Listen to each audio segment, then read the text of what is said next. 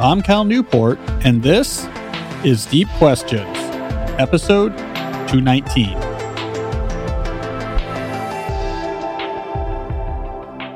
If you're new to this program, it's a show where I answer questions from my audience about the theory and practice of living and working deeply in an increasingly distracted world. I'm here in my Deep Work HQ, joined by my producer, Jesse. Jesse, I have a long list of news items relevant to the show that I want to share, which makes me excited because this tells me we're actually doing things. That change is afoot. So it's nice to have several different things to share with our audience here that they can be excited about. Yeah, for sure. Number one, we've long talked about doing a live event, some sort of live recording of the Deep Questions podcast, and now we actually have an opportunity to do more or less that. On Monday, November 14th at 7 p.m. at the East City Bookshop, down by Capitol here in Washington, D.C., I will be doing an event with my friend, the author, David Sacks. You might know David because of his book, The Revenge of Analog. That's something I talked about in depth in my book, Digital Minimalism. David has a new book out called The Future is Analog. He's doing a book event at East City Bookshop. He asked if I would moderate the event, so if I would interview him essentially at the bookshop, and I said yes. So this will be essentially a live episode of the Deep Questions podcast. It'll be me, Jesse will be there. I'll be interviewing David Sacks on stage. So it'd be great to see people who are in the DC area who only know our voice or have only seen our videos come to the East City Bookshop Monday, November 14th at 7 p.m. That should be fun.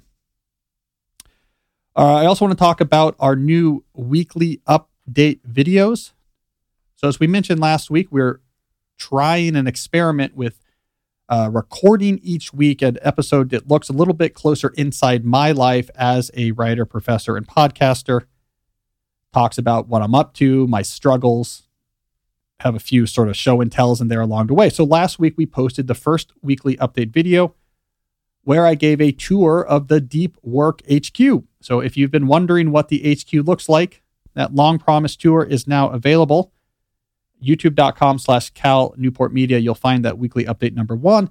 By the time this episode airs, our second weekly update video will be available on our YouTube page. I'm going to get into some more details about my writing schedule, some of the struggles I'm having to keep that writing schedule. And there's also a special surprise I have in store that I think Deep Questions listeners will appreciate. So go check out those videos. Finally, live calls. These are continuing to progress on track. Last week, Jesse predicted that by the end of October, we would have at least one live caller in these episodes where a listener actually calls and I can talk to them back and forth, or we can get into it with their issue or hear their case study. We're still on track, I think, right, Jesse? Would you say? Yeah, we're good. By the end of October, you should start hearing live calls. So I'm excited about that. We also have some interviews lined up. I'm still trying to figure out exactly how I want to integrate interviews into the show. I don't know if I want full episodes dedicated to long interviews. I don't know if I want guests to essentially call in and just talk about one topic for a little bit of time. I don't know if I want interview episodes to replace the normal Q&A episodes or be separate episodes released each week. All this is up in the air. So for now, I'm just lining up a bunch of stuff, talking to a bunch of people. We'll see what works and what doesn't. A couple of expert interviews on the books I'm pretty excited about. So just to give you a preview, a friend of mine who is a New York Times bestselling thriller writer, she's going to come on the show and talk to us about the reality of being a professional genre writer, how you do that, what's it like, how she got there. I think that should be fun. I also have a psychologist from Brown University lined up who is an expert on work with family. The impact of having a family, being a parent, on your ability to do work and how to balance out that issue. The fact that having a family reduces notably the time available to actually work on things is something that not only do I struggle a lot with, it's actually one of the key motivators for my book, Slow Productivity. Slow Productivity, in part, is a philosophy that will be very applicable for parents to help us sort of make sense of this reality that we don't have as much time as we used to and not feel bad about it. It's something I hear about a lot from listeners. I get a lot of notes from this, people who are also struggling with parenting, how that drags on their time, women talking about how they have this much worse than the men, how that drags on their psyche. So we have this Brown psychologist going to come on in a few weeks, and she's going to help straighten this all out. I also have Jenny Blake, friend of the show. She sent me a note a little while ago about her Zettelkasten setup for capturing notes. She heard me talk about me needing a better note capturing system. She's going to call in an upcoming episode and walk me through setting up a more sophisticated setup. So a lot's coming up. A lot of this is fun. And to me, this is all good news. You know, I mean, Jesse, I like that we're experimenting. The way I see it is we have breathing room this fall because I'm not teaching. I'm on teaching leave. Mm-hmm. When we get to the winter and spring, my schedule's locking in. Yeah. You know, the podcast has got to be, we do it when we do it. It's going to be very locked in, getting out of the way of Georgetown. So I want to be at a new steady state by the winter where we have the new segments really rock and rolling, our structure really rock and rolling. I think things are only going to get better from here. Yeah. You know what? And one other quick thing, you sent out the Dracula article to your newsletter about Aberdeen. Oh, I did. Yes. Yeah. I golfed there over the summer in Aberdeen. Oh, interesting. So I sent it to my golfing buddies and they thought it was really cool because it's right on the water. So I knew exactly like the walk that he was doing and so that sort of thing. Did it feel Transylvania Gothic, sort of spooky? Well, it kind of did because I was playing from the back tees and I was getting beat up that day. So yeah, you felt as if your golf playing ability was getting sucked out like a vampire sucking out blood. I love that. I think this gives me a new goal. I want to be perched on a rock like a bat near the golf course in Aberdeen. Oh, there's so many cool places over there you could like think and get inspiration. Yeah. All the courses are pretty much they're all like Pebble Beach. This is great. So if you did I talk about that on the show? I did, right? Yeah. Okay. So if you don't know what we're talking about, go back to the mailbag segment of episode 218, where I talked about an article from The Guardian about how Bram Stoker retreated with his family up to the remote coast of Scotland and Aberdeen to be motivated or inspired to write Dracula. I also wrote in more detail about this in my newsletter. Hey, that's another plug. If you don't subscribe to my newsletter, you should. Just do so at calnewport.com. And roughly once a week, I send out essays on these type of topics. So I went deep on the Stoker story recently in my newsletter. All right, I think we're out of things to update or promote at this point, Jesse. So let's look ahead at the show that we have today. It's a good one. Here's the plan: 3 segments. Segment number 1, a deep dive. I'm going to revisit a topic that is from the very early days of this show, and I have a more pragmatic, thought-through take on it.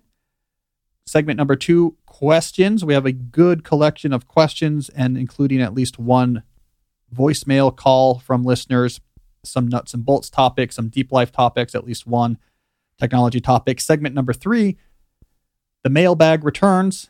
I open up my interesting@calnewport.com inbox and go through a selection of some of the more interesting things people have sent me, articles, videos, thoughts, pointers, etc., over the past week. So that's our plan. So let's get started with the deep dive. So the topic of the deep dive today is the deep reset. Now, the deep reset is a term I introduced in my email newsletter and talked about briefly on this podcast back in the early months of the coronavirus pandemic. I want to revisit it today and make it more structured, make it more pragmatic. So to understand the deep reset, I want to talk about 3 different forces that exist in the world today that I think are going to converge together to create this new phenomenon. So if you're watching instead of listening, so if you're watching the video of this segment at youtube.com/calnewportmedia, you'll see I have the tablet up here where I've listed 3 different forces, and I'm going to write right in the middle here, deep reset. Because these all, hand is beautiful, these all are feeding into the deep reset. All right, so what are the forces that I think are going to feed into this thing I'm going to call the deep reset? First, the fact that millennials are approaching middle age. So let's be precise about demographics here. People use these generation descriptions, I believe, too vaguely. Like we're in the bad habit, for example, of using the word millennial to mean young person. But let's be very demographically specific here. The millennials, by most accounts, are more or less people born between 1981 and 1996. So that puts Jesse and I at the older end of the millennials. So we're 40.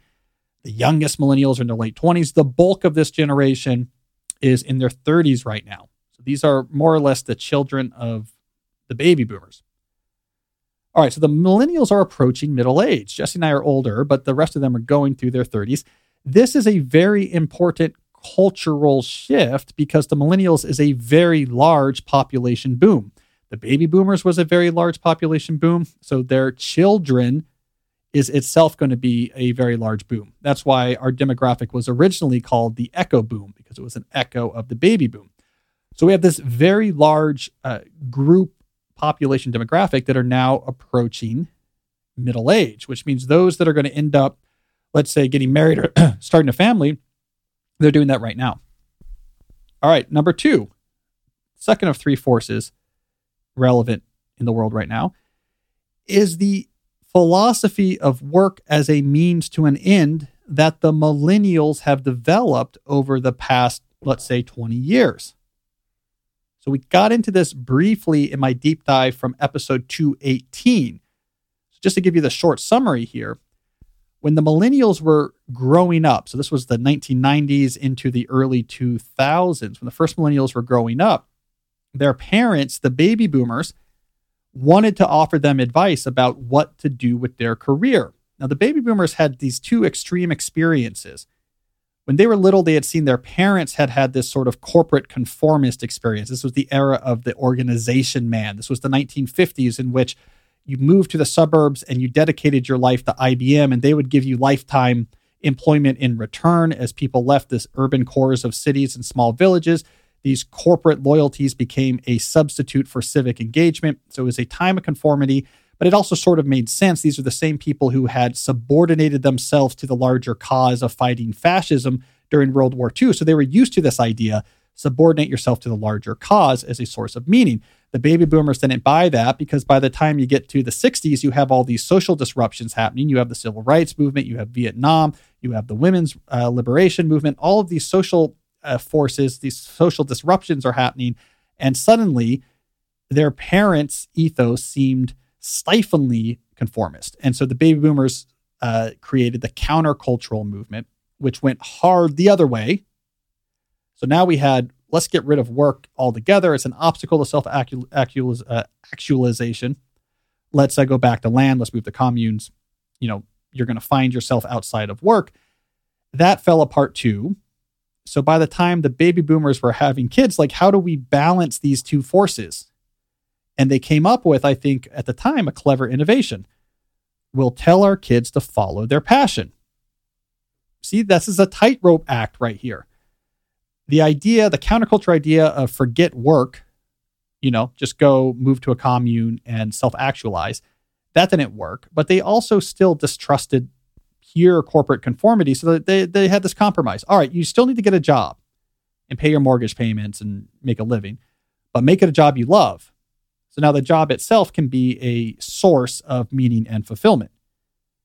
So this is what we saw as millennials. We were taught this idea, follow your passion. That then fell apart. Again, I talked about this last week, but that then fell apart in the early 2000s. We had 9/11, the financial crash after 9/11. We barely got back on our feet before the 2008 financial crash happened.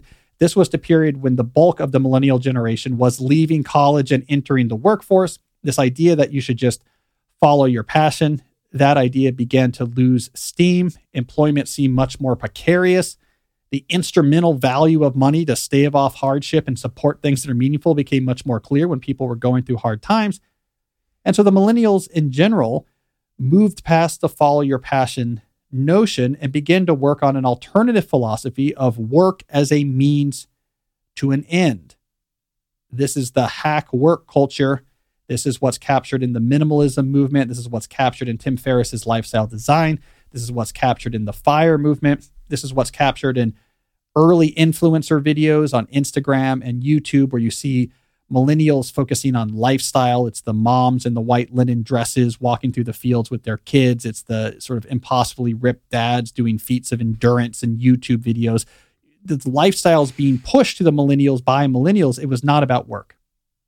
It was meaning in life. Work was a funding source for running endurance races and having, only white dishes on white shelves in your walls at your house. So that's this big shift. So the millennials are very attuned to this idea that follow your passion, forget that. Work supports other things that are important. It's a source of money. We can take it. Maybe you'll get some meaning out of it. Maybe you don't like your job, but it's a financial backing for the systematic construction of a life that's meaningful. So we've adopted that. And this is very generational. Gen Z, for example, the generation born after 1996, who's just now entering the workforce, as we talked about last week, they have their own ideas. They're right now, they're stuck on this notion of quiet quitting. They're just taking the first basic steps of saying, what is work going to mean to us? But for the millennials, we've been through this. Work is a means to an end. All right, so millennials approaching middle age, millennials adopting a work as a means to the end philosophy. And then we add the third element, the catalyst to this particular metaphorical biochemical mixture, and that is pandemic disruptions.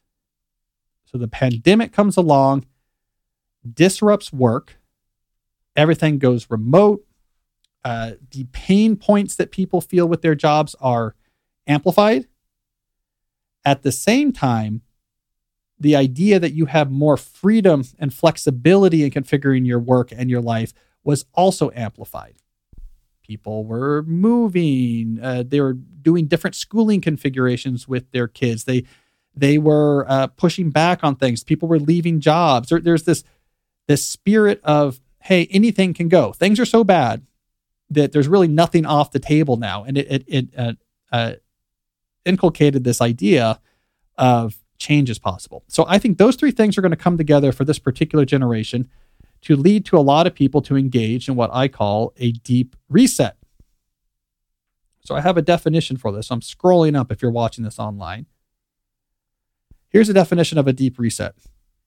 It's an intentional reconfiguration of your life to amplify the small number of things you've learned through experience that you value and minimize those things that get in their way.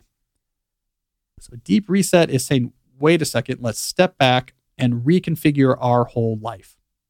And I think at this moment, the millennials in particular, because of those three forces coming together, have begun doing these deep resets. And this is going to be a very important work trend in the next handful of years that are coming up ahead. Now, I want to point out, this is different than a midlife crisis, which is a phenomenon that afflicted our parents. The midlife crisis came at a similar point in people's lives, so as their 30s went into their 40s, but it was much more haphazard, self-focused, and less intentional. The midlife crisis was famously characterized by people realizing, oh my God, my life is halfway done. What am I doing? Let me respond haphazardly. I'll buy a sports car. I'll get divorced and married a 25-year-old. I'll do a dramatic, sort of visible, narcissistic lifestyle changes to try to distract or stave off or avoid the inevitable conclusion that I'm getting older. That is very different than the deep reset, which is much more intentional, much more focused on your whole life, your whole family, much more focused on amplifying meaning, not avoiding things that are distressing. So what might go into a deep reset? Well, here are some things I've seen. Work simplification is a big part of that. So people really rethinking the role of work. So we get a lot of, for example, ledge stepping. That's a term for where you've been going up the ladder at your organization and you say, you know what, I'm fine where I am right now for a while. Let me step off the ladder onto a ledge where I can just hang out. So without the need to strive to get to the next level, it reduces the pressure and the amount of work on your plate. So as you approach middle age as a millennial, you may already have a lot of career capital, have a job that's at that right balance. You have a lot of leverage, a lot of autonomy. It's probably reasonable place where you could ledge step for a while without it being boring, or as it would be if you tried when you're 22 and you're still in an entry-level position. So we definitely see work simplification. People also going all remote could be a work simplification move. Reduced hours is a work simplification move.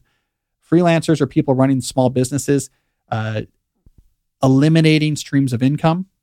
The focus on just a smaller number of things is work simplification. So it's all about reducing that work volume that's coming at you from your job. That's common in deep resets. A term that I just made up, but I'm trying to popularize, candle fire, capital F-I-R-E, goes along with this. So FIRE is this millennial movement, financial independence, retire early, that we've talked about on the show before. And it was a movement that came out of the tech world about super aggressively saving while living aggressively cheaply so that you could achieve financial independence at a relatively young age. What I think we're seeing a lot more of now is what I call candle fire, the candle being referenced to a small flame, in which the idea is not, oh, I need to be financially independent. That is, I can live entirely off of my saved assets, but instead, let's bring down our cost of living substantially so that with a simplified work portfolio, we can still support ourselves. So it's not leaving work and living entirely off your investments. It's moving to the cheaper location. Getting rid of one of the cars, moving to the cheaper location. We're homeschooling instead of private school. Our expenses are lower, so now I don't have to work as much, but I'm going to leverage the fact that I have a lot of career capital. I'm 35. I know what I'm doing. I'm in demand. It's not that hard for me to negotiate a part-time contractor position. It's half the money. We live on half the expenses, and there we go. We have a nice life with a lot less work. So candle fire, we're going to see a lot of that. That's going to go alongside work simplification. Relocation is big. We saw a lot of this during the pandemic. I call it intentional relocation because it's moving for intentional value-based reasons. Two examples from my own life. We have friends who were kind of overwhelmed by the crowdedness and the stress of the Washington, D.C. suburbs. Both their jobs were remote for the most part. They really like outdoor activities. They really like skiing. God help them. They were trying to get their skiing in each year in West Virginia. There's only so many mountains around here. They're not that great. And so they moved to Colorado, right outside Boulder, half hour from a great ski slope, mountain bike all the time, intentional relocation. Another friend of mine worked for the government, was a lawyer for the government. They were enjoying life here, but his family was from Santa Fe, and they're like a long running Santa Fe family, sort of like his family runs the town. They've been there since you were fighting off Indian raid type things. And they were all there. So he negotiated like, hey, in the height of the pandemic, when anything went, he negotiated a permanent remote work and they moved to Santa Fe. He sends me photos. He has a cool Adobe style house with a hill in the backyard. There's a gazebo at the top of it. He goes up there to watch the sunset. All of his family's there. It's all thickly connected connections, intentional relocation. You're going to see a lot more of that. We will also see deep community involvement. This is something else that happens in deep resets, where people get deeply involved in communities that are meaningful for them. This could be family communities. Like my friend who moved back to Santa Fe is now deeply connected to all sorts of different relatives. They're in each other's lives. There's pluses and minuses, but generally we're a familial tribal species, so that's usually positive. Sometimes it'll be, let's say, like a faith-based community. I'm going to get really seriously involved in my temple, right? In my whatever, my mosque. Maybe it's a more like an activist community. This is a cause that's important to me, and I'm going to get deeply involved in it. So we're see more of investment of amplifying time spent in things like that are useful. And then finally, deep play and self-development. People dedicating serious time to, it might be leisure activities. I mean, I think my brother is an example of this.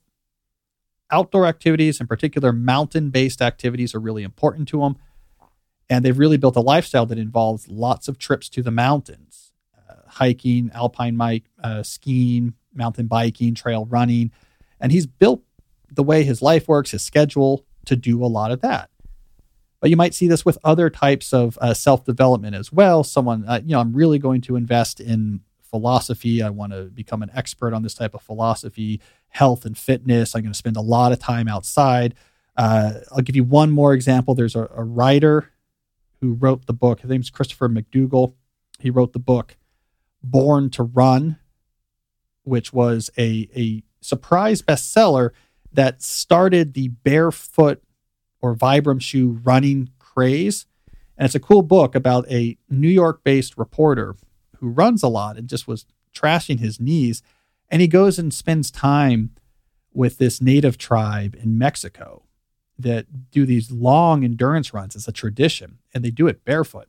And he goes down this rabbit hole and, finds out that, okay, actually barefoot movement's what we're meant to do. And you put in these big cushion shoes, you get hurt, etc. Anyways, he writes this book, New York-based reporter, ends up really getting into this type of stuff, relocates to a farm. I believe he's in Lancaster County, Pennsylvania, so in Amish country. And it's this farm with this barn, and there's these videos of him that Outside Magazine did, you can find, where he's out there now barefoot doing these Rocky IV style physical training activities, climbing ropes in his barn and throwing hay bales around. And he built this life that has a huge amount of physical activity in it, outside, interesting physical activity. All these are examples of the same point. Investment, almost radical investment, in this case, in deep play or self-development. These are the type of things that you're going to see when people conduct a deep reset. It's simplification, amplification, usually with a couple of these changes made more radical. You can have some radical moves in here, typically as part of a deep reset. Now, how does this connect to our discussion of the deep life and the systematic pursuit of the deep life? The pursuit of a deep life will probably lead you to something like a deep reset. A lot of people are coming to this more haphazardly. It's Christopher McDougall moving to that barn, my friends moving to Colorado. People are coming at this a little bit more haphazardly. We try to be more systematic about it here on the show. But my point is, regardless of what we talk about here, I think deep resets are something we're going to see as a defining characteristic of the millennials in their 30s and early 40s. And I, for one, think it's a positive trend. I think it's a nuanced and sophisticated approach to thinking about life, the relationship between work and other elements of life. I think our parents' generation struggled more with this. We got more of this, oh my God, what happened to the first half of my life? Let's buy a Corvette type reaction. Because this new generation had this long period of developing a work as a means to an end ethic. They were ready for the disruptions of the pandemic. They were ready for the distress and wake-up call of middle age. So we have a bit of perfect storm of forces coming together to create a phenomenon that I think is going to be quite positive, actually, when we look back at it for my particular cohort. So there you go, Jesse. I wrote an essay on the deep reset in my newsletter. It's also, you can find it at calnewport.com real early on in the pandemic, but it was way more sort of poetic and emotional. Mm-hmm. So it was just feeling, it's an interesting document to go back and read because it was projecting this feeling that was in the air of, I think changes are coming. People are going to make big changes, but it was clearly not really worked out yet. And I think 2 years or whatever it's been now since then, 2.5 years, starting to see this shake out into something that's a little bit more clear, a little bit more systematic. So yeah, I'm a big fan of the deep reset. I think a lot of people want to do this. So hopefully having some terminology helps. This will probably be a chapter in the next book, right? Yeah. I mean, the Deep Life book is all kind of about this. Yeah. Yeah. In fact, the Deep Reset was one of the early titles for the book. So it was going to be more prescriptive. Like, here's how to do a deep reset. And then we changed the Deep Life. I'm not quite sure exactly how I'm going to tackle that book. And I like that. Like, I'm just letting ideas flow as I work on slow productivity. And then as slow productivity finishes, I'm going to laser lock and see, like, what do I really want to do here? So with the definition, an intentional reconfiguration of one's life to amplify the small number of things that you've learned, is that to benefit your work? So when I say, okay, I have it up here, amplify the small number of things you've learned through experience that you value. So what I'm trying to emphasize there is that the millennials are old enough now to have a experience-based answer to the question of what's important to me. Outside of work. Outside of work, Got it. in work, in life in general. Whereas I think if you're 23 Mm-hmm. and you're trying to say what's important to me, you're basically making some guesses. You don't really know. You haven't gone through the ups and downs. You haven't gone through the various challenges. Mm-hmm. So really, by the time you get to, let's say, 35, you're probably pretty well equipped to make a good deep reset, because you have a pretty stable understanding at this point. You're far enough along in your career that you know what works, what doesn't, what you like about work, what you don't. You have leverage, you have career capital. So it is kind of a critical age. You'll have to get your friend Mr. Money Mustache and to tell him about your new term, candle fire. Yes, we should have Pete on. I like him. Yeah. Let's do that. I'll talk to him. Yeah. It'd be cool to see what he's. So from what I understand, I was just talking to someone yesterday who's friends with him and some of the other fire characters. A lot of them live in Longmont, Colorado. He's probably building. They're building. Yeah. They have that co-working space there. Mm-hmm. We should get an update on what's going on. And then tell him about your new term. Candle fire. Yep. I don't know if that's going to stick. There's a lot of fire terms, by the way. Fat fire, light fire, thin fire. Oh, man. Okay. Anyways, moving on. We've got a great block of questions coming up. I'm looking at them now. Got some nuts and bolts about tasks. We've got some stuff about metrics. We got something about Facebook, kids and video games. We got something about a case study I'm particularly excited about because it involves the melding of knitting and time blocking. You thought there was no connection. There is. Before we get to all that, I want to talk briefly about one of the sponsors that makes this show possible, and that is 8 Sleep. Now, the 8 Sleep pod is a cover. It's like a mattress pad cover. You put it under your sheets, and it hooks up to the 8 Sleep machine, and it allows you to control the temperature of your mattress. I am a big believer of 8 Sleep. I use 8 Sleep. I want to give you an endorsement now that comes from my actual use of this product. I am a big believer now. And here's how I know I'm a big believer and not just a user. Is a true story. This was probably 2 weeks ago now. I'm in bed, I'm trying to sleep, and it doesn't feel right. Like, man, I'm kind of uncomfortable. I don't know about this. And so I asked my wife, I was like, what's going on with my 8 Sleep setup? Because it's, you can set each side differently. So she gets the app out. It's on the phone. You can control it. I had accidentally had my side turned off.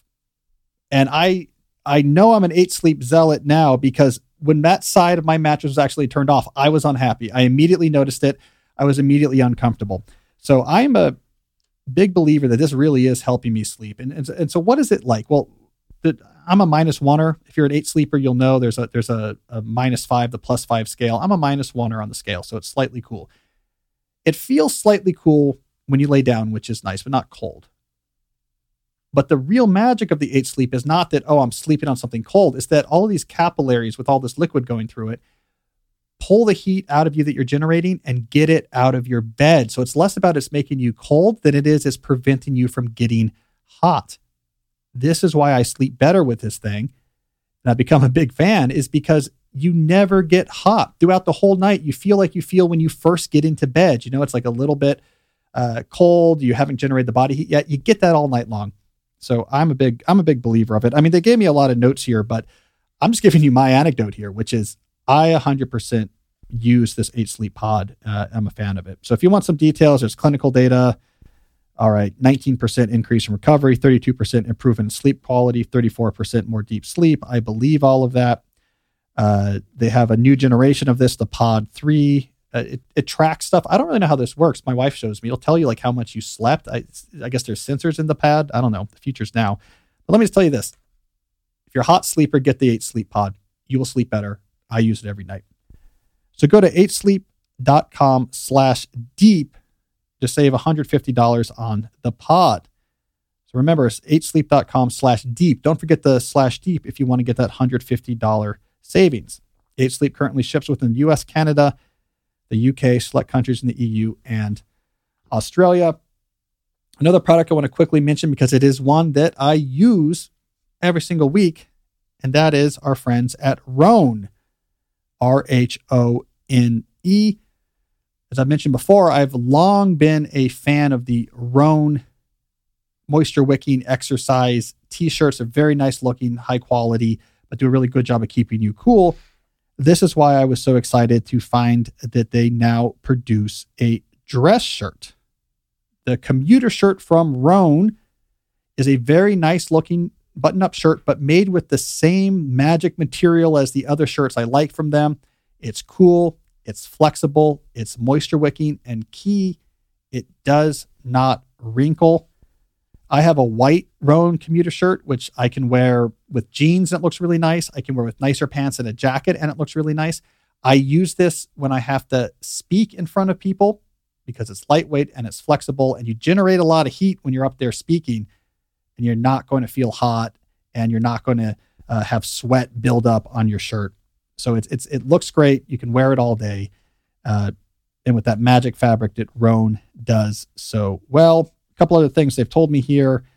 They call their odor-free technology Gold Fusion. So there's something in this magic fabric to make sure even if you're at it all day long, the shirt is not going to smell bad. Also, let me just mention this. It's 100% machine washable. You throw this thing in the washing machine, put it on a hanger to dry. You don't have to go to the dry cleaner. Very convenient. So I've long been a fan of Rhone, and I am now a fan of the Rhone commuter shirt. So the commuter shirt can get you through any workday and straight into whatever comes next. Head to rhone.com/Cal and use the promo code CAL to save 20% off of your entire order. That's 20% off your entire order when you head to RHONE.com/Cal and then use the code CAL. It's time to find your corner office comfort. It's a good tagline. Corner office comfort. Maybe one day we'll get a replacement for the famous blue shirt made by Rhone. Yeah. It's a good idea. It'd be a great shirt for podcasting. Because it gets, it's hard. We do like an hour and a half of just like rock and rolling in here. You know, like it's not you get hot. So maybe I need a Rhone podcasting shirt. Maybe we should get logos. Like you already have a logo, TDL. No, I mean like sponsor logos, like NASCAR drivers all over, all over my shirt. Yeah, eat, sleep. Could go across here. I'm gonna wear a visor that says Rhone across it. And then for enough money, I'll also eat what's it, Magic Spoon in between. Because I'll tell you, if I've learned anything about audio and audio production, nothing pleases a listener more than a carefully mic'd sound of someone eating cereal. So just we would just be a wash in new listeners. All right, let's do some questions. We got a good block here. Jesse, what is our first question of the episode? Okay. It's from Maria. She says, I'm about to start a professorship and I'm thinking of applying the don't break the chain method to my research. For example, resolving to always do 2 or 3 hours every day. Do you think this is a good solution? So for those who don't know, don't break the chain is a piece of productivity advice that's often attributed to Jerry Seinfeld. It was his advice about joke writing. Do it every day. Have a calendar. Every day that you do it, mark that day with a big X. And he says this is effective because you don't want to break the chain of day after day marked with the X's, which means even when it's hard or you don't feel like doing the work, you'll do the work because you don't want a blank spot on your calendar, a break in that chain of X's. So does that apply for something like doing research as a professor? But we can think of other similar obligations for non-academic positions. Writing a book, maybe you're writing a book on the side while you have another job. Maybe you need to do business strategy thinking even as you move into, I don't know, another type of more managerial role in your company, some sort of important, demanding work that requires the aggregation of a lot of time. Well, my advice for Maria would be actually don't use that method. I don't think you have enough control, enough of the year as a professor to succeed with the don't break the chain method, and that's going to be frustrating. I think this is true with a lot of higher end professional positions. There's just going to be unavoidably periods, and within those periods, days where your 2 hour or 3 hour research block or writing block or business strategy block can't occur. I mean, I can look at my calendar right now and find these type of days pretty easily. Like, think about this Friday.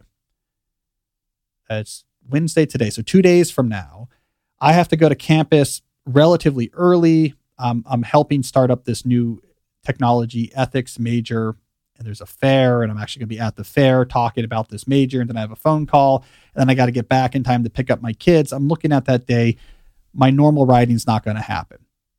My normal 2 to 3 hours of writing in the morning is not going to happen. These type of days just happen. We had another day like this coming up where there was a reporter was going to come at the same day that we were recording a podcast, and the prep had to happen. You do the math, and the time disappears for writing. This happens a lot. So what I recommend for these type of jobs, where you have a lot of these uncertain demands on your time, much more so than a comedian has, is instead rely on a season-specific autopilot schedule. So autopilot scheduling is a strategy we talk about often on this show. It's where work has to happen on a regular basis. You schedule to happen at the same times on the same days every week. So you get in the habit.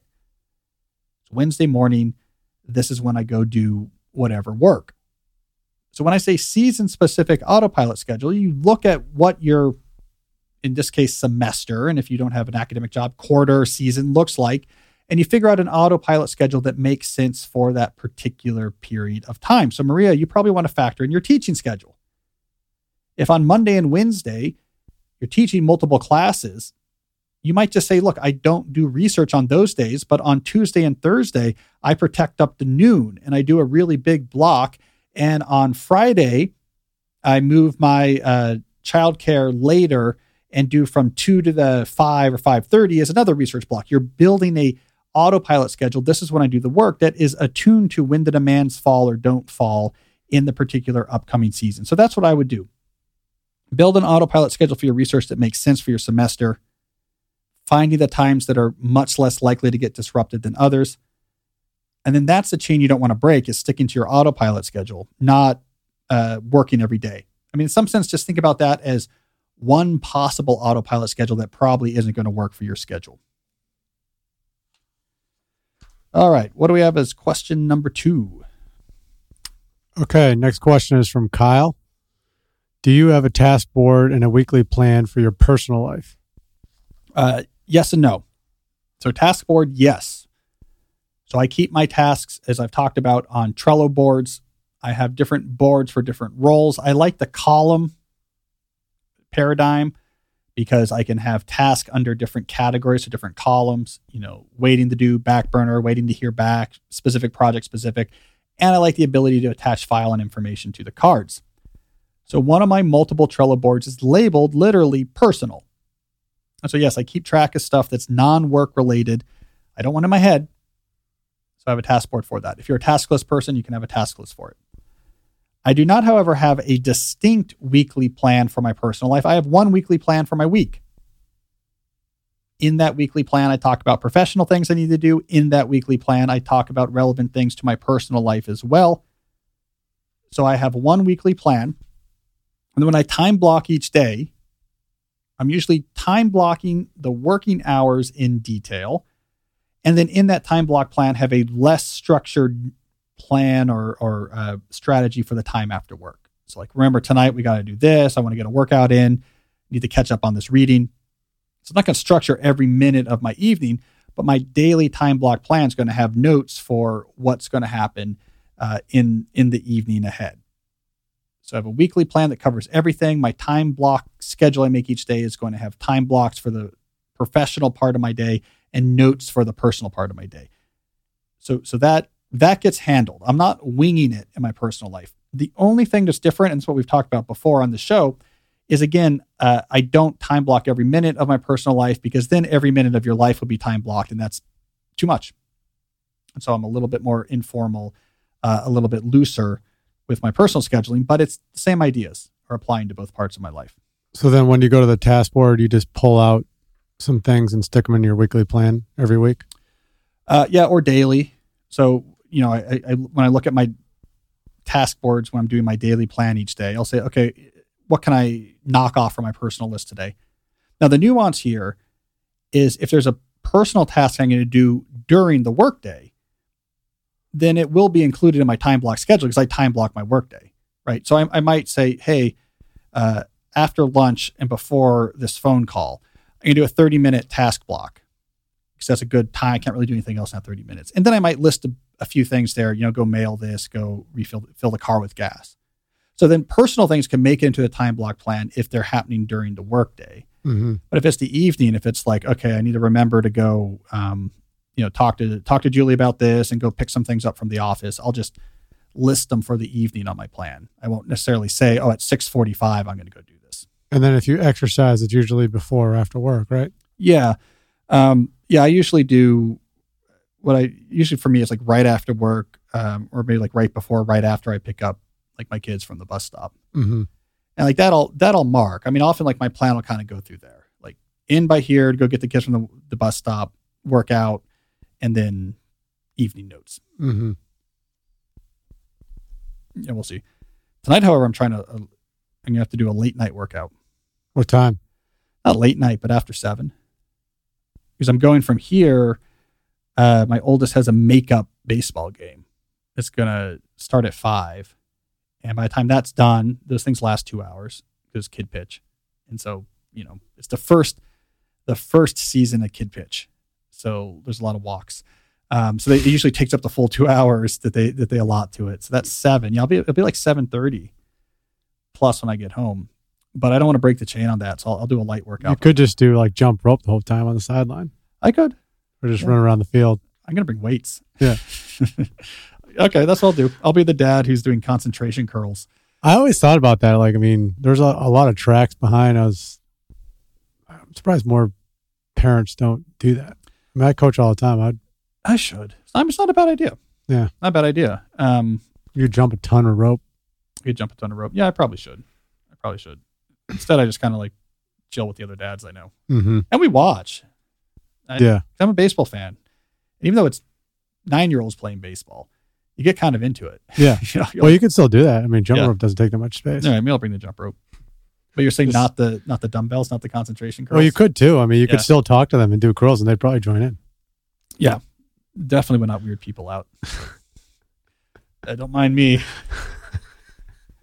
If you don't polish the guns, you don't know if they're going to fire. A lot of that. A lot of kissing on my biceps. All right. What do we got next? All right. Next question is from Cam. How do you track your metrics over the long term? Do you record them in a digital spreadsheet you can review throughout the year? I don't track my metrics long term. So I track them daily. I use my own time block planner, timeblockplanner.com. That has a metric tracking space. I do daily tracking of my metrics. When I do my weekly plan, I tend to sort of look over how things went, and that kind of influences what goes into the week ahead. So, for example, if I notice, hey, I'm not doing this that often, like I'm supposed to be doing this every day, I'm looking at my metrics, I didn't, then I might, in my weekly plan for the next week, have an extra reminder, like, hey, look, we're falling behind on this discipline. Like, you got to focus on that. And then I'll see that every day when I look at my weekly plan. It'll help keep me on track. I don't really look at the metrics at any larger scale than that. And it's not that I am ignoring that information or that I think that information is not important. It's instead that I don't need to review it because humans are pretty good at integrating observations about their life. If they're accurate observations, if they're observations on relevant things, we're pretty good at integrating that into a narrative about how things are going. So when I get to, for example, my next semester plan, I have a pretty nuanced understanding of how things were going, that this aggressive metric I had for exercise was rarely being met, that this was going really well. I remember that. I know that. I've lived it every day. I've written those metrics down every night. I reviewed them every week. The information is there. I have a gestalt of how my life is unfolding that I can then use to make future decisions. I don't have to look at a spreadsheet and do some sort of analysis over the last 95 days and then to learn how my life went. And I found this with a lot of self-improvement or self-tracking, is that more tech-focused people have this big data paradigm that says insights are hidden in data until analysis extracts them. This is the defining idea of the big data revolution, is that there is additional intelligence to be gained beyond what you have through your own experience through data analysis. And this is true in many domains. I don't find it to be that useful for the domain of self-improvement. Now, if you're not tracking anything, this information is essentially hidden to your brain. But if you're tracking things every day and you're writing it down every day and maybe reviewing every week, those data points are being integrated by your brain. It is adding them into a relatively sophisticated model of how things are going. So I don't bother, Cam. I think it's too fiddly to try to do tracking beyond that level. So that's my advice. Track every day, metrics, that matters. Look at them when you're doing your weekly plan. That matters. Beyond that, I think you're good. I don't think you need few additional tools to really gain bigger insights. And this was big, Jesse, when we were, when was this? Like the first decade of the 2000s, like when we were in our 20s. The whole quantified self was like an offshoot of the productivity prawn movement, where it was, we're going to quantify every element of our life and algorithmically we will gain all these insights and become superhuman. In the end, it was like a fun hobby to do all these tools and do all these tracking, but it didn't necessarily make a huge difference. Like surfacing realities of your life and the numbers and metrics in the moment is very useful. How much weight did I lift? How much do I weigh today? Like that is very useful. But finding higher order trends, I feel like our brains are really good at analyzing ourselves. Well, a lot of people have those tracking, instruments that Yeah, but if you have like a Fitbit, for example, like say step tracking, what's really important there is that it's being tracked and you see each day how many steps you took. Like that's the important information. You don't necessarily need to see a graph of how these steps move, over time. You kind of know, like, am I hitting my goal? I haven't been. Now I am, usually, and I don't really need the graph over time. It's just the seeing that number every day, knowing that number is coming, changes your relationship to movement. Mm-hmm. Obviously there's places where data is important. If you're weight training, okay, here's where my numbers are and I want to try to push those up. That could be important, but also even there, people typically know, like, I know where my bench has been and I think I'm ready to go for higher. Like you don't necessarily have to see some chart of how things move over time. Mm-hmm. So that's always been my compromise position. As long as you know the trends. Yeah. Like quantification is important in the moment. Complicated analysis of what was quantified is less important. Mm-hmm. I'm sure there's exceptions though. All right, let us keep rolling. Who do we have next? All right, next question is from Allison, a 30-year-old lawyer. This year, Facebook and Instagram have started flooding their users' feeds with suggested posts from accounts they don't follow. Many users are frustrated and angry about these changes. What impact do you think these changes are going to have on the future of Facebook and Instagram? All right, well, Allison, I've talked about this before, so I'll be short but add a new twist to it. The source document to look at here is the article I wrote for the New Yorker on TikTok. This probably came out, this was the summer, early fall. I don't know when that was, Jesse, but I'll look it up. You'll look it up. Okay. Anyways, and I talked about it on the show, I believe, at some point. In fact, it was an article that came out of ideas we first introduced on the show. And basically, my premise was Facebook and Instagram following TikTok's lead to having more and more information selected algorithmically and having no connection to people that you follow or to the things that people you follow shared. I said, ultimately, this is going to be the doom of those services. So I'll briefly recapitulate my argument why. The way I think about TikTok now, my shorthand for TikTok right now is that it's Blue's Clues for adults. So Blue's Clues is a children's program that became really popular in the 1990s. And I know about it because Malcolm Gladwell wrote a chapter about Blue's Clues in his seminal book, The Tipping Point. And what he argued in The Tipping Point is compare Blue's Clues to Sesame Street, and you see something very different. Sesame Street is legible to adults. You see what they're trying to do. It's educational content. It has these interesting puppets. There's some in-jokes for the adults. It's funny. There's some good writing in it.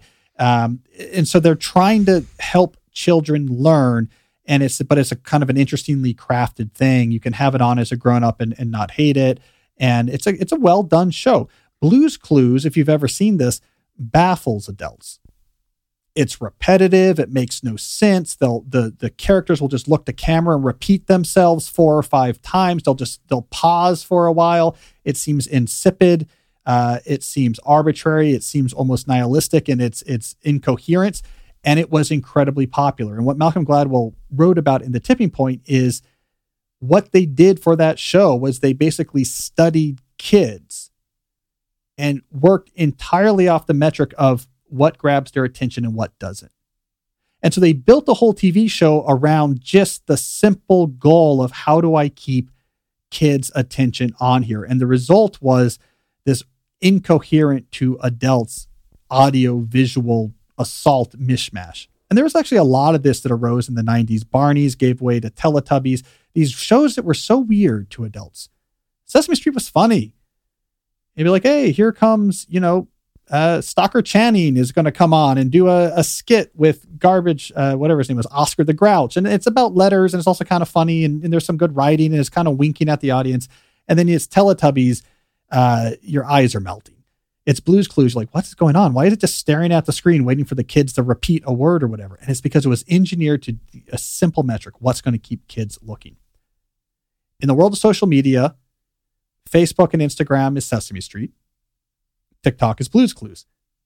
They got rid of any of the potentially good stuff, the connection to other people, the seeing what people are up to, the expression, the discovery of interesting things, and made it just what gets your eyes affixed to this as long as possible. And the result is this format that, again, to a non-TikTok user is incoherent, is mind-melting. It's these weird short videos with cuts and movements. And all it is Blue's Clues. It is what happens when you push a content to its logical extreme in the context of attention maximization. And so just like adults looked at Blue's Clues, were like, this feels just, I think a lot of adults look at TikTok and like, this, we're not even pretending anymore that this is unlocking the power of the web. It's just the logical terminal space of when you're saying, let's just maximize eyes. Okay, so TikTok is Blue's Clues for adult. If Facebook and Instagram follow that path, they're getting rid of all the stuff that's quality. They're getting rid of all the potential value proposition of connecting to people discovering things from people like you, and it just becomes what's going to keep my toddler slack-jawed at the screen while I'm trying to get something done. Once they move into that arena, they have lost their main competitive advantage, which is their social graphs. As I argued in that New Yorker piece, it is too hard at this point to build a social graph of the same size and of the same value as a Twitter, Instagram, or Facebook. So any service that's mainly based on one of those social graphs is not going to be able to compete with those. But as soon as they move away from their social graph, here's friends and links, and just to algorithmically selected content, they're just in the competitive mosh pit with everything else that's trying to grab your attention.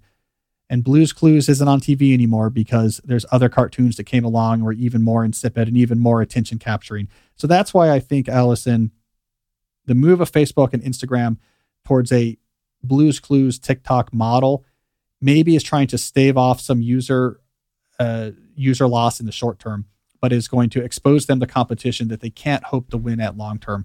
When they left the advantage of their social graph, they left their protection. And I think that's going to be the end of them, ultimately, of them as some sort of giant culture-shaping monopolistic platform that everyone uses. Your article came out July 28th. July 28th. Okay, so that's the TikTok. What's it called?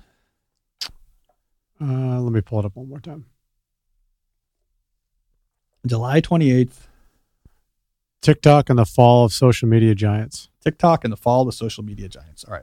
So you'll hear more about it there. All right, let's do a call. Sounds good.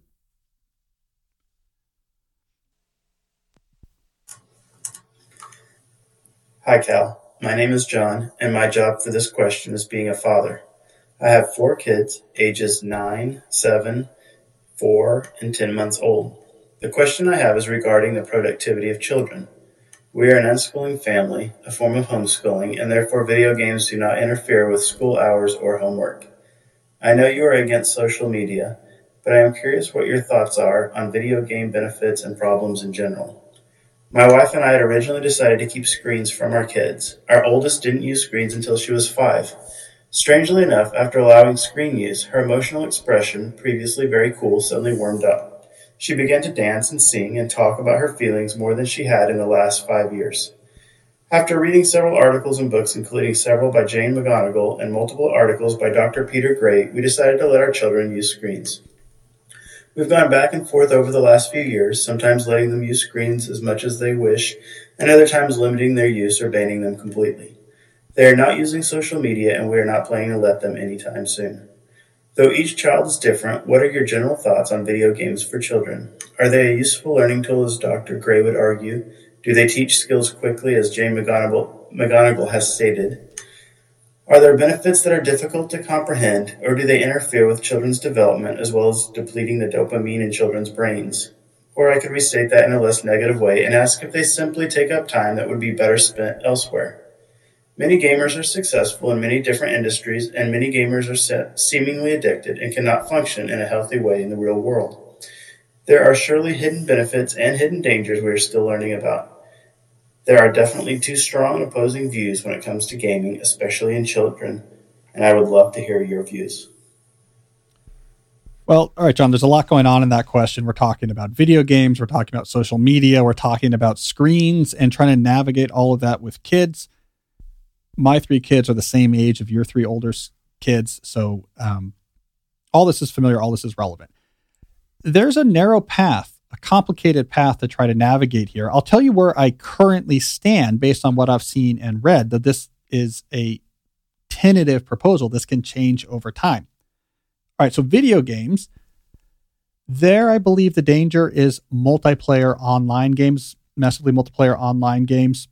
This could be things like Roblox. This could be things like Fortnite. This could be things like World of Warcraft. Those I would steer clear of. These massively online games are the primary vectors of addictive behavior. They're massively time consuming, especially with things like World of Warcraft. They play with your brain in a way that can be very discouraging. In fact, some of the strongest examples of digital addictions that exist over all digital technologies come from massively online video games. So no multiplayer, single player video games. Playing Minecraft. I'm playing the new Legends of Zelda on a Switch. I'm playing Mario Party or whatever. I don't think that's inherently bad. And I think it's fine for kids to have video games, have access to play them. The time should be controlled. This is when you get to play them. It's not a default. It's not every day, but you can do an hour here, hour there. It's a completely fine activity. I think modern video games are beautiful. They're fun. And as long as it's not a default activity, something the kids can just do whenever they want in their room, why not? Now, the final thing I'll say about video games is, no, I don't fully buy McGonigal's argument. I'm saying McGonagall, like from Harry Potter. I know exactly who you're talking about, the gamification, McGonagall, I believe, which is different than Harry Potter. That'd be interesting if... She does research with the chimpanzees and stuff, right? Yeah. So she does like the gamification of life work. Are we thinking about the? I'm thinking of Jane Goodall. You're thinking of Goodall. Yeah. If Jane Goodall wrote a book about video games, it'd be interesting. If Professor McGonagall from Harry Potter wrote a book on video games, that I would read. I don't fully buy McGonagall's view of this being beneficial. Stephen Johnson wrote a book like this in the early 2000s. Everything bad is good for you. It was trying to make the argument of you're going to get great hand-eye coordination. Okay. I mean, sure. So I'm not like, these games are giving you these secret life skills. I also don't think single player video game playing or in-person multiplayer, so two people in the same room, I have no problem with that.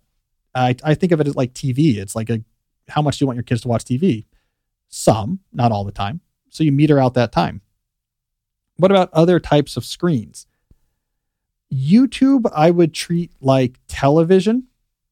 So YouTube is another danger. If YouTube is just something that the kids, especially a 9-year-old or a 7-year-old or even like an 11 or 12-year-old, if it's something that kids just have unrestricted access to, so it's like their video game time, they can just be on YouTube, that's hard for their developing brain. That can bring them into weird places via the recommendation algorithm. Also, the content, it can get kind of weird there, right? This sort of just playing at what the algorithm likes can bring you to sort of weird places. So I think YouTube should be thought of as like a TV channel. oh, we're going to watch TV now. There's certain channels that we know about as parents that we say, yeah, let's go watch. You can watch some videos of that, or we'll put some of those videos on. I mean, that's how we handle it in our household. There's certain channels we know about that we're like, okay, if you want to put on one of those videos instead of watching a show during TV time, that's fine. So if you want to play like a Mark Rober video, fine, go ahead. If you want to watch like, Adam Savage, we'll allow Mr. Beast.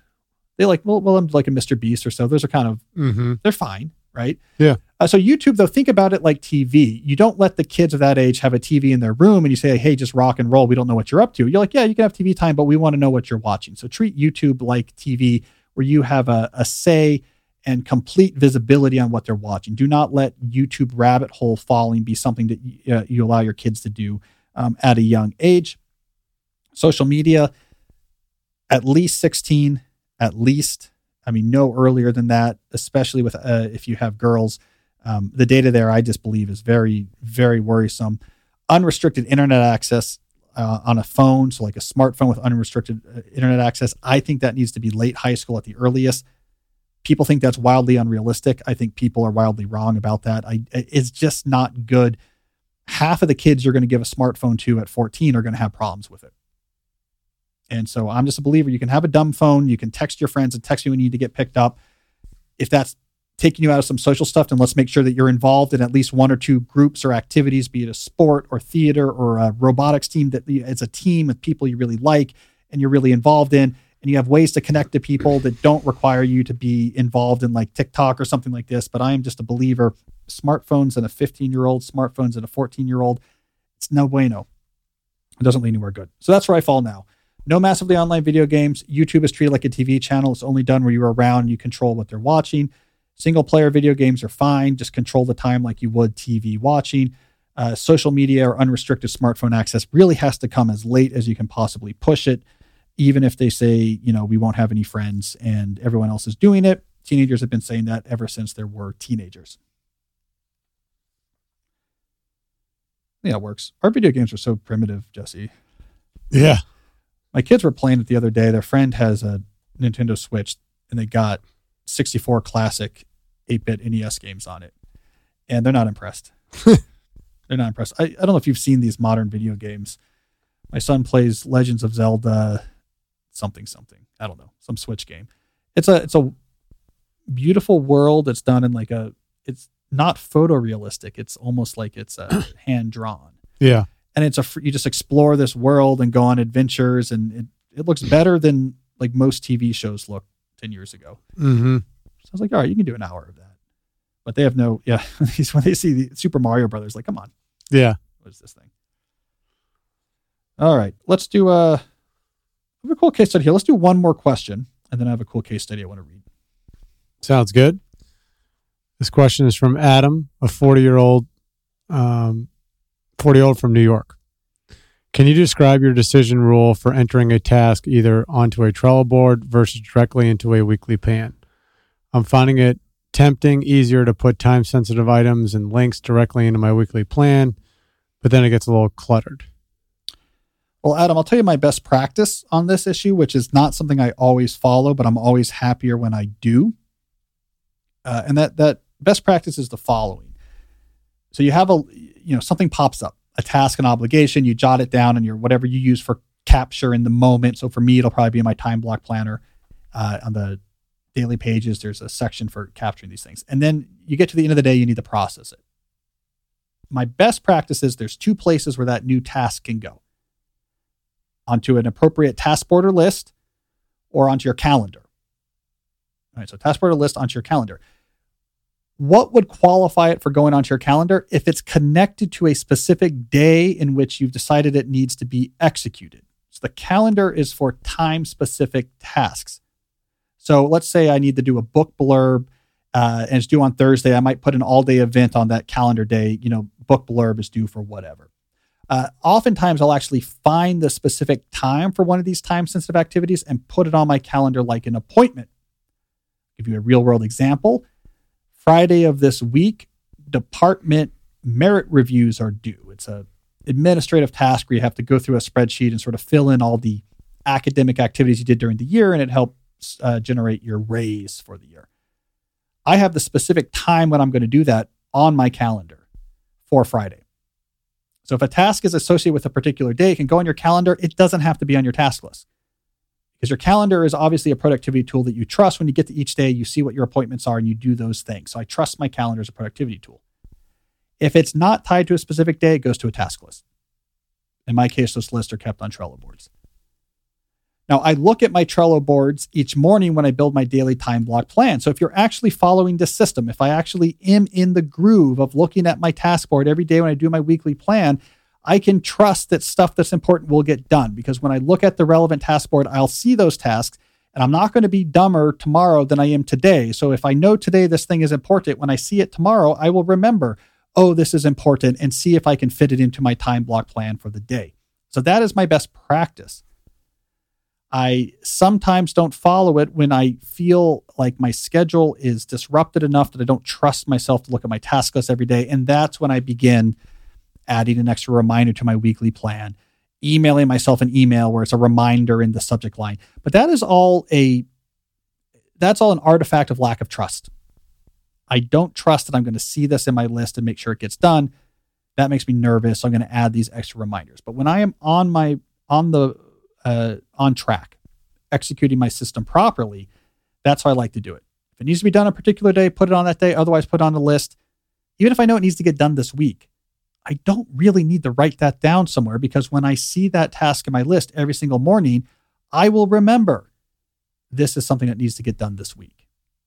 Like, I'm not going to forget tomorrow what I know today. So that's my best practice. Calendar or task list, check the task list every day.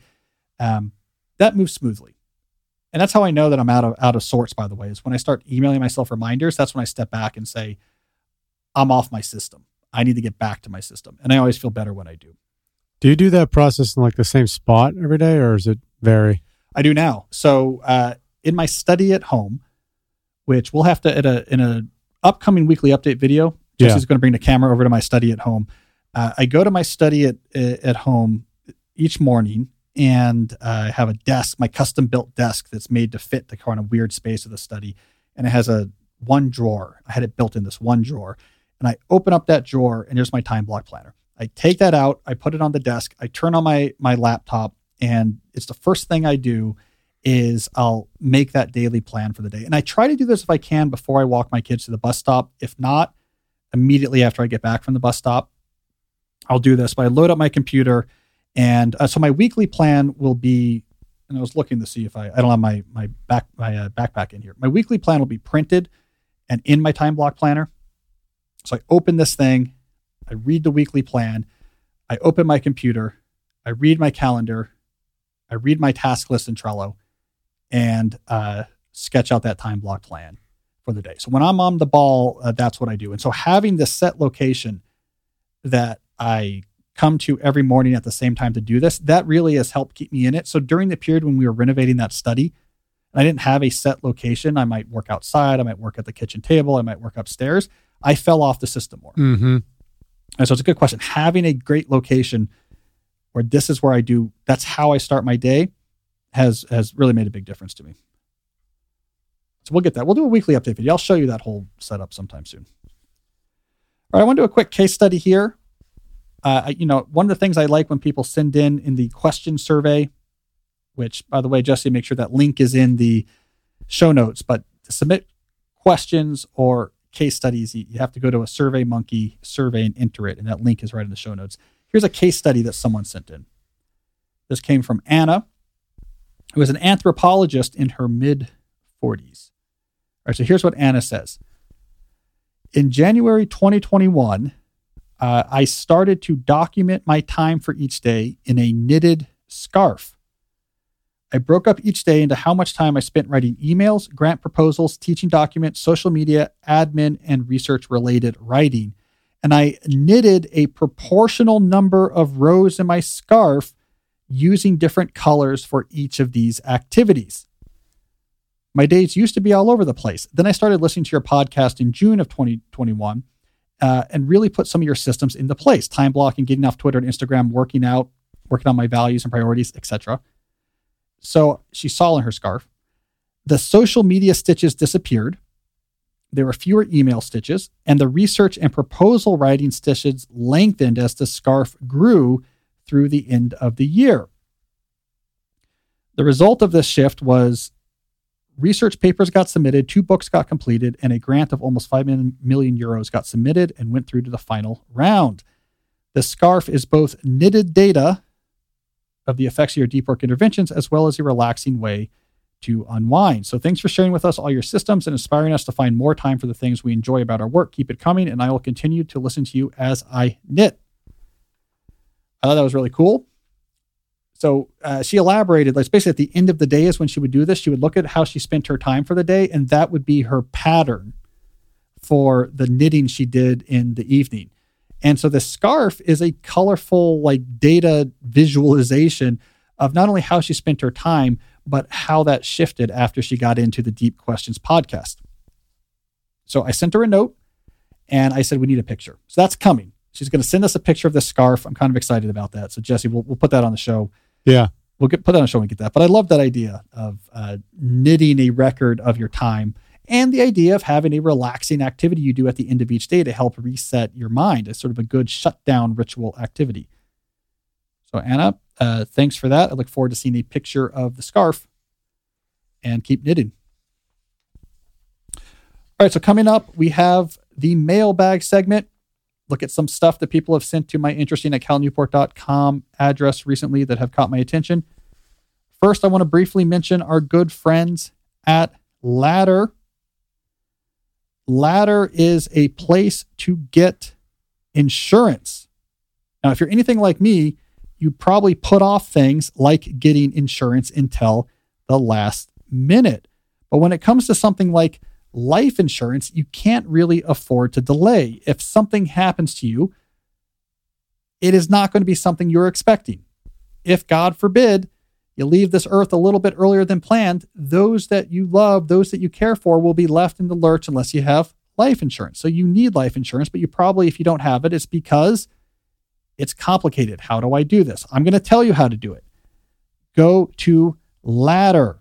Ladder is 100% digital, no doctors, no needles, no paperwork. When you apply for $3 million, or no doctors, needles, or paperwork when you apply for $3 million in coverage or less, I should say. You just answer a few questions about your health in an application. They then come back and give you quotes that you can evaluate right there. No hidden fees, cancel any time, get a full refund if you change your mind in the first 30 days. All these policies are issued by insurers with long proven histories of paying claims. They're rated A and A+ by AM Best. So if you need life insurance, just do this right now. Go to ladderlife.com/deep, and you can put in your information and instantly discover if you're approved and how much it's going to cost. That's LADDER life.com/deep, ladderlife.com/deep. So if you have a family and you don't have enough life insurance, just go do that right now. Put that on your to-do list, do it, and then get on with the rest of your day. Also want to talk about our friends at Stamps.com. The holiday season is coming up. I'm already stressed even just imagining waiting in the interminable lines at the Tacoma Park Post Office. It's right down the street from us here at our Deep Work HQ. This is why I am happy that Stamps.com exists. Stamps.com is your one-stop shop for all your shipping and mailing needs. For more than 20 years, Stamps.com has been indispensable for over 1 million businesses. It allows you access to the USPS and UPS services you need right from your computer. No need to go to the post office. It also gives you major discounts on shipping rates. So you can use Stamps.com to print postage wherever you do your business. All you need is a computer and a printer. If you need a package pickup, you schedule it right there through the Stamps.com dashboard. You print the postage right on your home computer. You just tape it right on there. It's the way to do all of your mailing needs without having to go to the post office. This is useful even if you're doing a small amount of mailing in your company or running a big online business that sends a lot. Stamps.com is what you need. So this holiday season, trade late nights for silent nights and get started with Stamps.com today. If you sign up with promo code DEEP, you will get a special offer that includes a 4-week trial plus free postage and a free digital scale. No long-term commitments, no contracts. just go to stamps.com, click the microphone at the top of the page, and enter the code DEEP to get those special offers. All right, final segment of the show. This is the mail bag segment. So for over a decade now, I've maintained this email address, interesting@calnewport.com, where I've solicited my readers and listeners to send me interesting things they think I might like. I feel bad that there's so much cool stuff that comes in, so much more than I have time to actually write about or turn into articles or book chapters. So we introduced this segment so we could walk through a selection of some of the cooler things that have come into my interesting inbox in recent weeks. All right, let's get started with item number one. Now, again, if you're watching this on YouTube, youtube.com/Cal Newport Media, you will see what I'm talking about. If you're listening to this, links to everything I'm talking about are in the show notes. All right, the first thing I want to talk about was sent to me by Chris, and it has to do with augmented reality. So on this show, I have made this prediction that the major upcoming technology revolution that not enough people are talking about is going to be the elimination of physical screens in our life. Augmented reality tools are going to put digital screens into our world. The computation behind what we're seeing on those screens is going to happen in the cloud. The entire consumer electronics industry as we know it is going to be drastically reduced. We don't need laptops, phones, televisions, desktops. When all of that can be done with a single augmented reality device, you're going to have a small number of companies become more valuable than anything in the history probably of the economy, and huge companies go out of business. All right, so Chris sent me an example from Twitter. So this is a screenshot from a video that was on Twitter of some of the next steps towards this reality coming true. So if you're looking at this online, watching the video, the picture you'll see on the screen is of a laptop, but surrounding the laptop is 3 very large monitor screens. And this is all in a sort of standard office environment with fluorescent lights or what have you. In this scene, those giant monitor screens do not exist in the real world. They're added there through augmented reality. Now, what this is a demo of the new Oculus product, the Quest 2 Pro. And this is a early form of augmented reality, which is not directly adding these screens into your field of vision in the way that a Microsoft HoloLens or a Magic Leap goggle would do. This is actually using the Quest 2's pass-through, real-time pass-through camera feature. So actually the user here has a full virtual reality helmet on. There's a camera in front of this virtual reality helmet. They are seeing what's in front of them filmed by this camera. So there's a helmet that's blocking their view of what's in front of them, but the camera is showing what's in front of them virtually on the virtual reality screen. So it's as if they're not wearing the helmet itself. And then the Quest is adding these virtual screens onto that real-time video feed.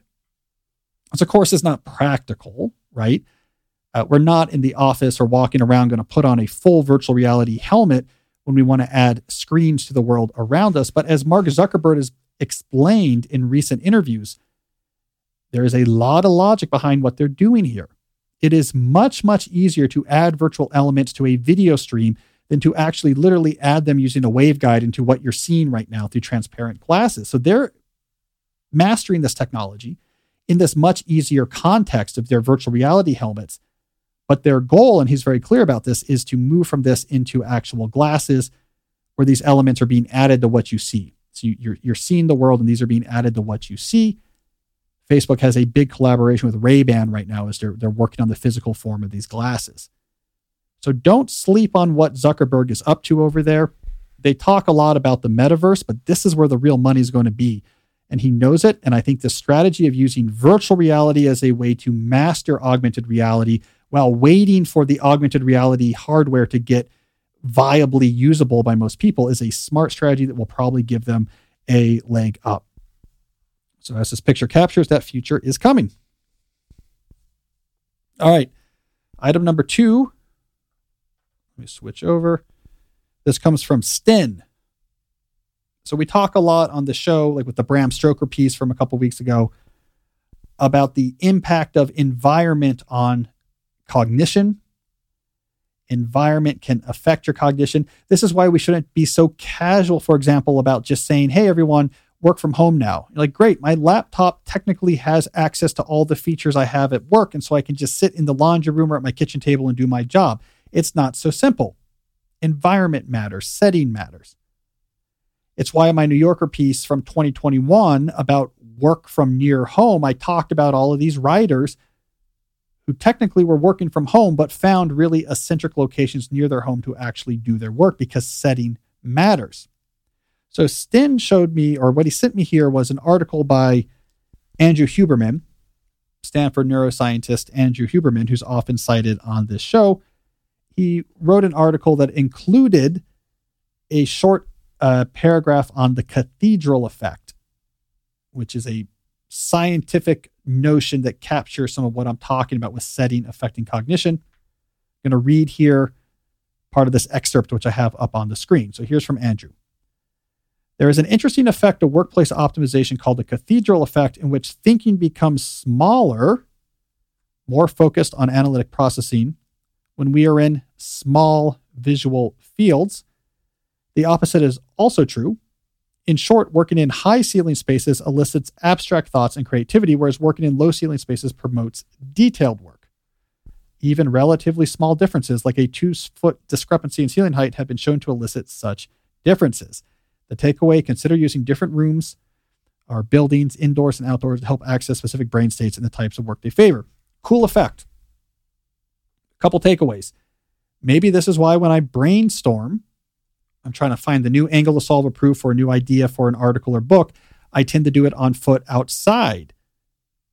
Now, I often attribute that to the motion. The locomotion helps me clarify, reduce the noise to get to original thought, to recognize the signal of original thought. Huberman would say, yeah, but also the sky is high.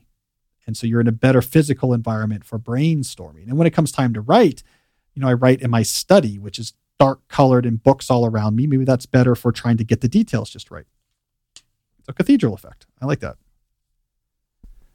All right. One more. We can't do an interesting mailbag feature without some obligatory focus porn. It's my term for finding examples of beautifully aesthetic, deeply aspirational examples of people going to radical means to find concentration and peace and quiet to actually focus and do work. So today's example of focus porn was sent to me. Look, I have his name here, from Andrew.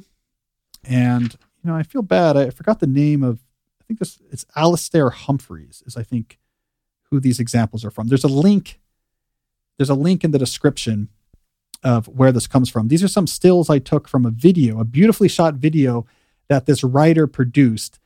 And the video starts with him in his home office, overwhelmed and distracted. It's edited, so he has phone calls coming in. He's being real distracted. And he's writing a book.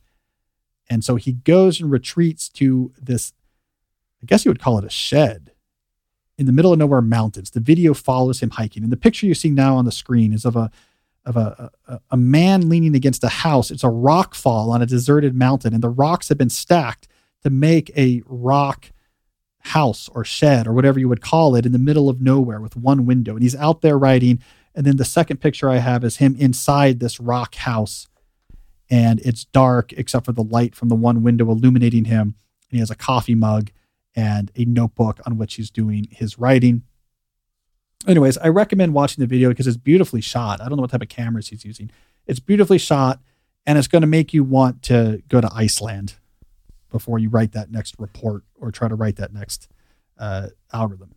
So check out these pictures or that video if you want just a weekly burst of that nice feeling you get when you see people, at least for a little while, escaping from all the noise to sit in the rocks with coffee and a notebook, as we all want to do from time to time.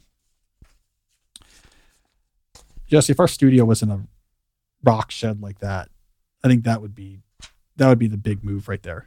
That'd be the big time move, is if we hiked up to a mountain like that and that's where we recorded from. I think that's what would make this show, I think, really sink in for the audience. Like, these guys are for real. I mean, it'd be inconvenient because we'd have to hike for hours every day. Yeah. Bring up firewood during the wintertime. There's a fire going. I have a fire in my study. Oh yeah, you've mentioned that. Yeah, I got a gas fireplace. I can like turn on flames when I want to be in winter mode. Mm-hmm. Yeah, but this guy is big timing me with his rock. It is Alistair Humphreys. But Alistair Humphreys. Okay, excellent. All right, everyone. Well, that's enough for today. That's the end of our episode. Thank you, everyone who sent in your questions. Go to the survey link in the show notes if you want to submit your questions for consideration on the show. YouTube.com/Cal Newport Media to watch videos of full episodes and select segments like the mailbag we just did. Be back next week with a new episode of the show. And until then, as always, stay deep.